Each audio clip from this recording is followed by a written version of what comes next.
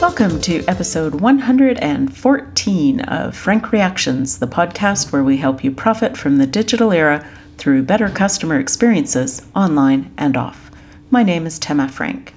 And today we've got an interview with Mark Bolter, who's the Manager of Corporate Research for the City of Edmonton. Edmonton, for those who aren't familiar with it, is a city of about 1 million people. And a couple of years ago, they created the Edmonton Insight Community. And it now has some 7,000 people providing regular in-depth feedback to the city. Now, I'm someone who's really interested in politics, and I care a lot about my city. I often have opinions on what I think it's doing right and wrong, and yet I don't think I've ever gone to a city public consultation event. It just, doesn't seem appealing, especially on those long, cold winter nights. But participating in an online panel, that is much more appealing. So this is something that has tremendous potential as a way to increase engagement with your citizens and to learn an awful lot more about them and their wants and needs. I recorded this interview after Mark had given a talk about it to the Marketing Research and Intelligence Association's Edmonton chapter. We talked about how to get something like this up and running, how it compares to more traditional forms of market research and community consultation, and how to keep your citizen panel engaged. Before we get to the interview, though, I have a question for you.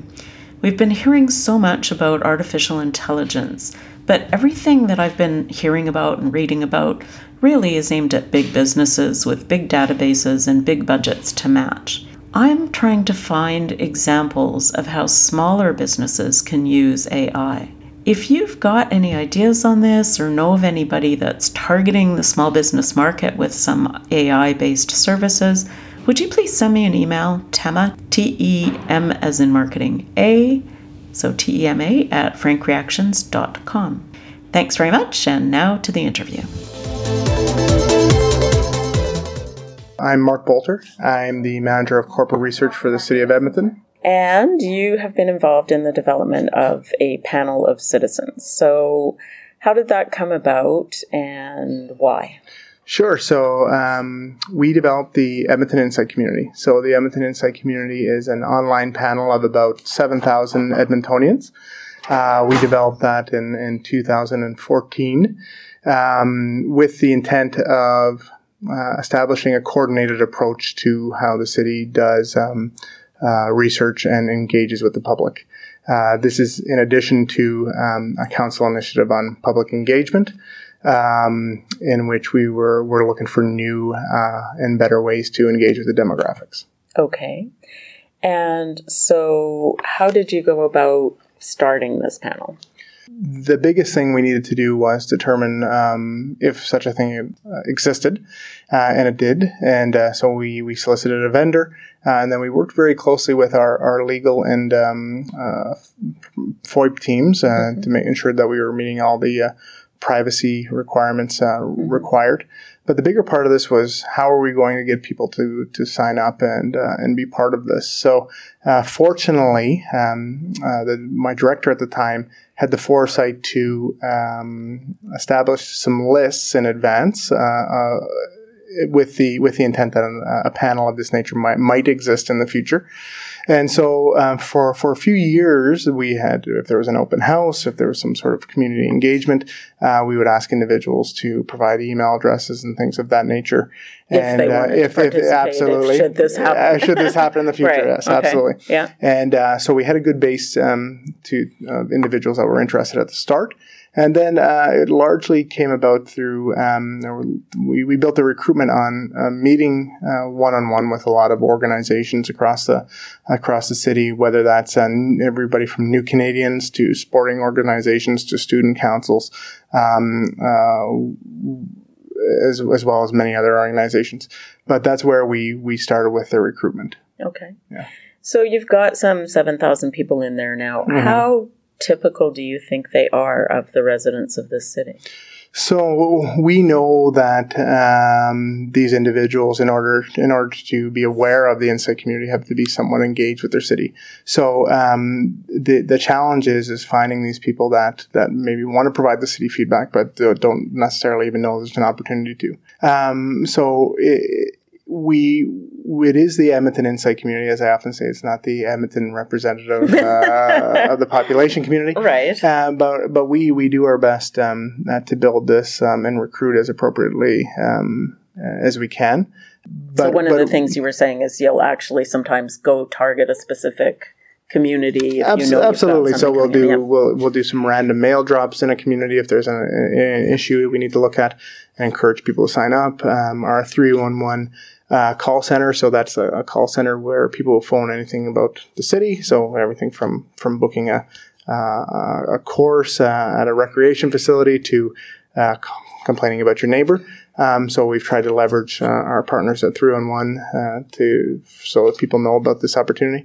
But we've tried to make this as reflective of the Edmonton experience as we can. So this is largely topic driven. So a lot of individuals, if they're not interested in particular topics, may not engage with the city on this. It's the same as everything else. If you received a telephone survey about a particular topic, it may pique your interest, and another topic may not. So we've really tried to tailor this as best we can to make it as interesting for the average Edmontonian as possible.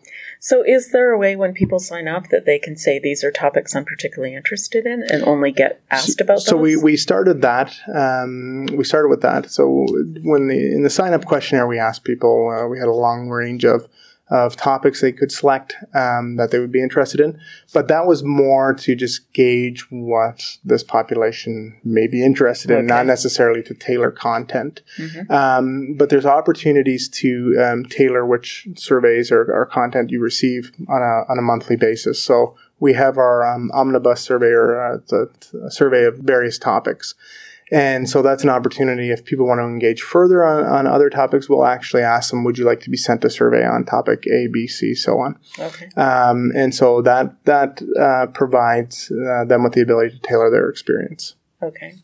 Now, we had a discussion in the room after your talk about the representativeness versus the insight. Mm-hmm. And I guess the question in my mind is, what distinguishes insight if it's not from valid research, right? Mm-hmm. So how do you determine, I mean, the real question, so you showed some survey data where it was compared to telephone surveys. Some, it was almost exactly the same. Others, it was wildly different. Yeah. So how do you deal with that? And so we just need to demonstrate the sources of these data, the data sets. And so in reporting, we don't say this is what all Edmontonians think. That we actually say this is what the Edmonton Insight community thinks. Right. Where what really comes into play and where the robustness is that this is a group of people. That same group of people could have completed that survey, particular survey, the tracking study, 3 years in a row, and that's where the value comes in. Where the telephone survey, it's different individuals each and every time, so we can start to dig deeper and look at some demographic information over these last 3 years of these particular individuals, and dig deeper in what are they saying about the city. This is a branding thing. This is a communications mechanism. It is the word insight for a reason, because we're building these data sets in a very meaningful way, and with a group of people that we're engaging with over time. And so we do telephone research to get quota-based representative sampling has its place. What I was demonstrating today wasn't necessarily to be, well, this should be this, this should be this. It was to show just kind of, if we were to put them side by side, this is kind of where it falls. We don't have the opportunity to do that in every single questionnaire that we do, obviously for budgets and things of that nature. But we just like to see kind of where we're at. There's also what needs to take into consideration that these are different methodologies. One is an online survey, one's a telephone survey, one has a live agent, the other one you're in your comfort of your home or sitting on your couch and providing feedback about whether or not you feel Edmonton is a safe place to live. Right. It would be the same as if you were to do any types of research about do you text and drive. Well, if you were to get that phone call on a live agent, your answer might be a bit different than if you were to complete it on an online questionnaire. So it's not necessarily that the conversation is about, well, this is this group and this is this group. It's that, what are these methodologies telling us? How can we leverage what we know about the methodology? And what insights can we gain from this group of people? As I mentioned, we've completed about 120,000 different questionnaires. And so not studies, just questionnaires. And so the amount of information that we've been able to collect about Edmontonians' perceptions of their city and the policies and topics that they may be interested in, that's the higher level that we want to get into, as opposed to, well, this number is 60% and this number is 55%. So what is the differences? And so it's about these larger insights, and trends is the bigger word here. So I see your point about trends over time, but you were just saying Edmontonians feel this way about their city, but if you've got a question about do you feel safe at night, where in a representative sample 75% said yes, and in the panel 51% say yes, that's a very big difference. So is it realistic to say, can you say with confidence that half of Edmontonians don't feel safe in their city? No, I would never say that.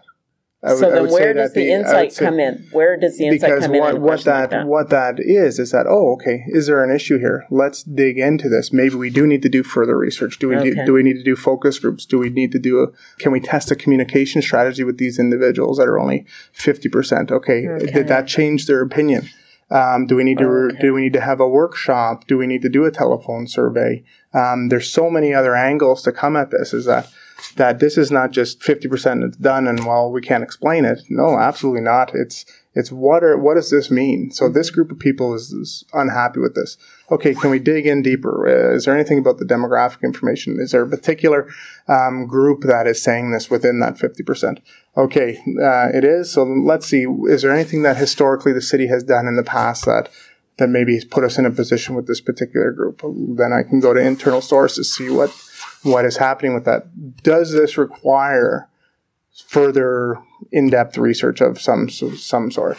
That's where that's at. This is it's insights, and that's the same as a temperature check. You would never. A telephone survey may bring you here. An insight survey may bring you here, and then doing nothing provides you no information. Okay. And so the good example is, let's take the example that I showed earlier of when we were doing some advertising testing. And it was screenshotted by Insight members and put on social media and things like that. That's a great example of how this can work. Can you explain the situation more for people? So exactly, we had done some advertising testing for a Vision Zero, so it was a traffic safety ad, and many people very much disliked the ad. And this was not final; it was merely an advertising test. And the city actually ended up just pulling the ad due to public reaction. So the insight there is that we don't need to do anything further, right? And so we can't get too bogged down about a certain percentage here and there when it comes to, in my example earlier of the telephone survey and the insight community. Those are meant to be an example. I would never say this is what this means for all of Edmontonians or all of Edmonton. What I would say is that, okay, this number is incredibly low. We haven't seen this number before. We need to dig into this. There's something here this is an issue. And so let's see if we can validate this out through a larger population. Let's have a look at this. So that's where the insight is. Before, we didn't have anything of this mechanism to even remotely have that conversation. You'd go out, maybe create something in a Survey Monkey kind of thing, pop it on a website, stick a road sign up, say there's a survey available or whatever it may be, and fingers crossed, whoever we get. So this way, at least you know something about them. Then absolutely, you know a lot about and them. So we know a great deal about them, and we can engage them in the next phase of the conversation. So it's not just this, thanks for your feedback. Right. We're going to make a decision. It says, okay, here's where we're at now. give us your feedback. Okay, we heard your feedback. Let's go back to you again. We heard your feedback. How are we doing? Okay, and then we can even go back for a third time. Now we're done of our product or policy. How do we do? Stamp of approval kind of thing. That development notification letter that I referenced earlier. So that was a situation where a notice that goes out to people, say their neighbors have requested to do a new property development. Exactly. Yep. And it's full of gobbledygook. Exactly. People complain they didn't understand it. So yeah. then So we asked people we asked Insight members to tell us more about that.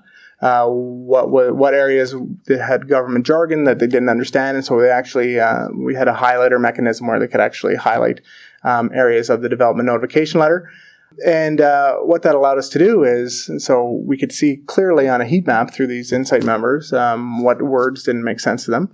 The project team was able to go back and say, this is what we're finding, make some changes, show them again, okay, we heard you. We've tried to change the language. We changed the format. Tell us what you think. Yeah. And then get some more information, some more insight, go back again. Yeah. And how's this, how are we doing? And it has ended in what we now see as our development notification letters and development signs and things like that. And much easier to read, clarity on information, who to contact, things of that nature. And without the Insight community and the insights we gained from them over a long period of time, not just a telephone survey, but here's the numbers, thanks very much. We followed, these people stayed with us the whole way through, and we were able to get that rich information and produce what ended up being an excellent product. Yeah. I suppose thinking about it, it's like a massive version of a focus group. You get it. So you're getting the kind of insights you might from a focus group, but with a much larger scale. Absolutely. Like we report on this Insight community members say. Yeah. And so this has gone from a place of where we would have nothing to present to now we have, here's a group of, we heard from 2,000 Edmonton residents. Here's what they've said. Right. Here's some themes. Here's what we need to caution on. Here's the communications that we'll need to consider. Right. Here's further research that we may need to do. And so this is the ultimate foundation for where we're either going to build our policy, we're going to build our project, or we're going to build further research. It can go off in a number of directions. And so that's why it's not necessarily meaningful for me to have a debate. Well, this phone number is 50% and this number is 60%. Because, well, one population was 400 and one was 2,000. There were different methodologies. Like we can go on all day, and so, but it's about, okay, is this trending the same? When does this get to be a red flag? Why is this going one direction and this going the other? Like what do we need to know? And so that's the important part. And council, our city council has utilized this to develop that. Okay, we're thinking about this. What do 1,000 people think? Here you go. Before we just would not have a mechanism in place to do it quickly, to do it in a cost-effective way, and to simply get the amount of individuals we provided feedback on that. And so it would either that we just go with our gut based on previous information, and we all know sometimes that doesn't work too well. Wrong, and then the other way is like, okay, let's just ask people that are not involved in this what they think about something. So to what extent can you overlay this data on other city data sets? Because the city has data on all kinds of things. So let's say you were asking about dog bylaws. Yep.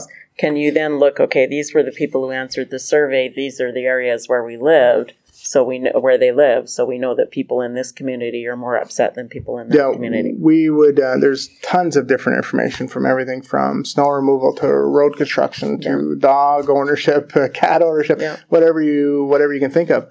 The city even has live data on the amount of rainfall in certain areas. So if we were doing information about whether your home flooded or you're aware of any subsidies that the city may offer in terms of flooding improvement or whatever it may be. Right. So yeah, there's a big opportunity there. We're just scratching the surface on that, and I think that it's something that we can start creating in a meaningful way long term, whether that's even some sort of weekly data collection or quarterly, but even to take some of the information and data that we have now and start seeing if we can package it together and take this hard data, for lack of a better word, and start overlaying some of this public opinion. Yeah, it's exciting. Tons of potential. Oh, yeah. So what have been the biggest challenges that you've had to overcome in getting to the point you're at now? There's daily challenges, and there's the biggest challenge is really talking about what is this, and I mean, as we the research industry evolves, we really need to embrace and try to work with new technologies and things like that. I'm a firm believer in that. And so the biggest challenge is, well, this isn't representative of all Edmontonians. Yeah, it isn't. It's not a complete representative of all Edmontonians. As I had mentioned, I don't believe, outside of setting up a sampling model that can be costly, that you're going to get a complete demographic, right down to children in the household, breakdown of a population. So it's important to determine or say this is what it is. And it's a group of Edmonton residents who want to provide feedback to the city on an ongoing basis on a wide range of topics. And here's what they say. My guess would be, and I don't know if you've looked at this, that they would probably have a higher propensity to vote than the average population. Yes. Well, I mean, the last municipal election, I would have to look at the number, but the turnout was 20, like under 30, let's just say 30%. Right. So absolutely. The amount of people that have voted that are part of this panel are a high number of those 30%ers, which, depending how you look at it, is probably a good thing if you're involved in municipal issues and you're interested in. Here's an opportunity for you to provide feedback and help to shape your city. It's the same as any engagement event, right? We can do an open house. Of course. Putting together an open house or an information session, whatever it may be, takes the same amount of work to do it for one person as if there's 100 people show up, right? And so the people that show up to in-person events probably have a higher propensity to be voting as well. So engagement with the city is what we're trying to improve, and we're trying to make it easier and more accessible for people to engage at multiple levels. Well, and what's exciting from what, when you were talking about some of the future directions with using virtual reality tools and stuff that are being built into the phones, it provides the opportunity for people who do not want to go out in 20 below zero to an information session at the community hall. Absolutely. To actually have that opportunity. And to see to see what it would really look like. Yeah, and when we first launched this, even that comment was something we heard very often, is that, we've gotten many comments of, this is great, I was able to provide city feedback on the couch. I didn't have to go anywhere to provide city feedback. So we have gotten many of those comments. And so, as we look, as technology adapts, as we become with more opportunities here, augmented reality could be something that we look at. But we're still talking about how this relates to like a telephone survey. So in order for us to accept the feedback of what an augmented reality study would look like, we really need to move the conversation along to these deeper insights about how people are interacting with us and engaging with us long term, and what's the specific engagement with us at this particular time. What does that mean, and what do we need to do to build our knowledge about that further? So you've got nearly 7,000 people who've put themselves forward to voluntarily spend their free time giving you this information. So Great people. Yeah, exactly. So what is the typical time commitment that you expect from these people? Well, we have 2 engagements a month. One is an omnibus survey with a mix of questions, and then we have a standalone topic survey, so it's just a single topic. It just depends on how vocal or passionate a person is about that particular issue, but it can be anywhere from, I guess, if the 2 surveys are 15 minutes, maybe a half an hour, to if you want a lot to say and you've opted in for more, maybe an hour, a couple hours. And so it can be as little or as much as you would want your experience to be in engaging with the city. Very exciting. Were there any major mistakes that you think you made in terms of building this? I don't necessarily think mistakes. I wish that we knew some. It's the same as in your personal life. There's things that you wish you knew now, or wish you knew then that you know like now. What would you tell somebody? Just about recruitment, about pushing the technology to create a more engaging experience, about how we provide information back to individuals. We pushed this forward and moved it out. And I wish that we knew how to share information back in a more meaningful way right at the start, because I think that people would have gravitated towards it and had more loyalty right at the start. But those are things that we're constantly improving and looking for, even right now. So it's not necessarily mistakes, but there's an opportunity there to share back information in a more expedient and informative way. So if somebody were starting this process or was trying to convince their city council or whatever that they should build something like this, what would you advise them as how to begin, where to start? Yeah, well, go out and ask some community groups if they would be interested in their members or their organization being part of something like this, and start getting some pieces in place about these other communities or other organizations. Really would like to be able to provide feedback on an ongoing basis. Go out and look at some case studies, even like us, City of Vancouver, City of Calgary, see how they've done things differently. Is there best practice out there? But what I often say is that when we started this, I couldn't just go to the local bookstore and pick up a book, How to Start an Online Panel for Municipal Government in Canada. It doesn't exist. Right. We're in new ground here. Yeah. And I'm convinced that this hasn't scratched the surface about what this type of engagement will look like going forward. I know that there's various platforms now out there, and this is just the start. Cool. Is there anything I should have asked you and I haven't?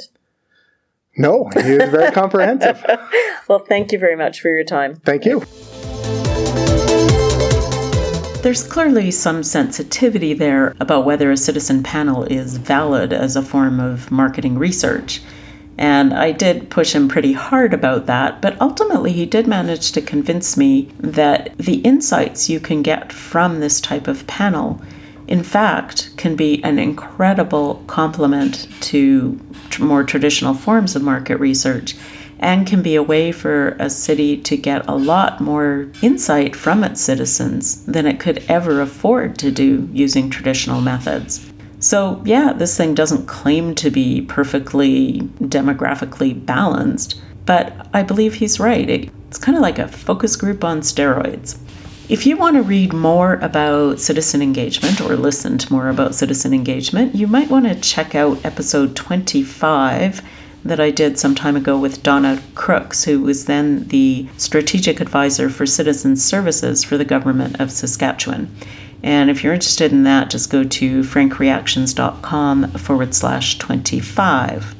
And if you are interested in learning more about customer panels, you might also enjoy episode 28 with Renee Racine-Kinnear, who at that time was the VP of Customer Experience for Digital Channels at Indigo Books. That one's available at frankreactions.com/28. And again, as I noted at the beginning, if you've got any experiences with small businesses and artificial intelligence, please do drop me a line. Tema, T-E-M as in marketing A, at frankreactions.com. Also, if you haven't thought yet about what you're going to get for your business colleagues as a Christmas present, I would suggest you consider giving a business book.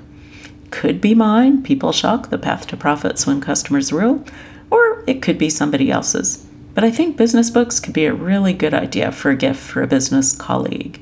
And if you do want to give them to a whole bunch of colleagues, let me know, because we do have bulk discounts available. That's all for today. I will chat with you again in a couple of weeks. Bye.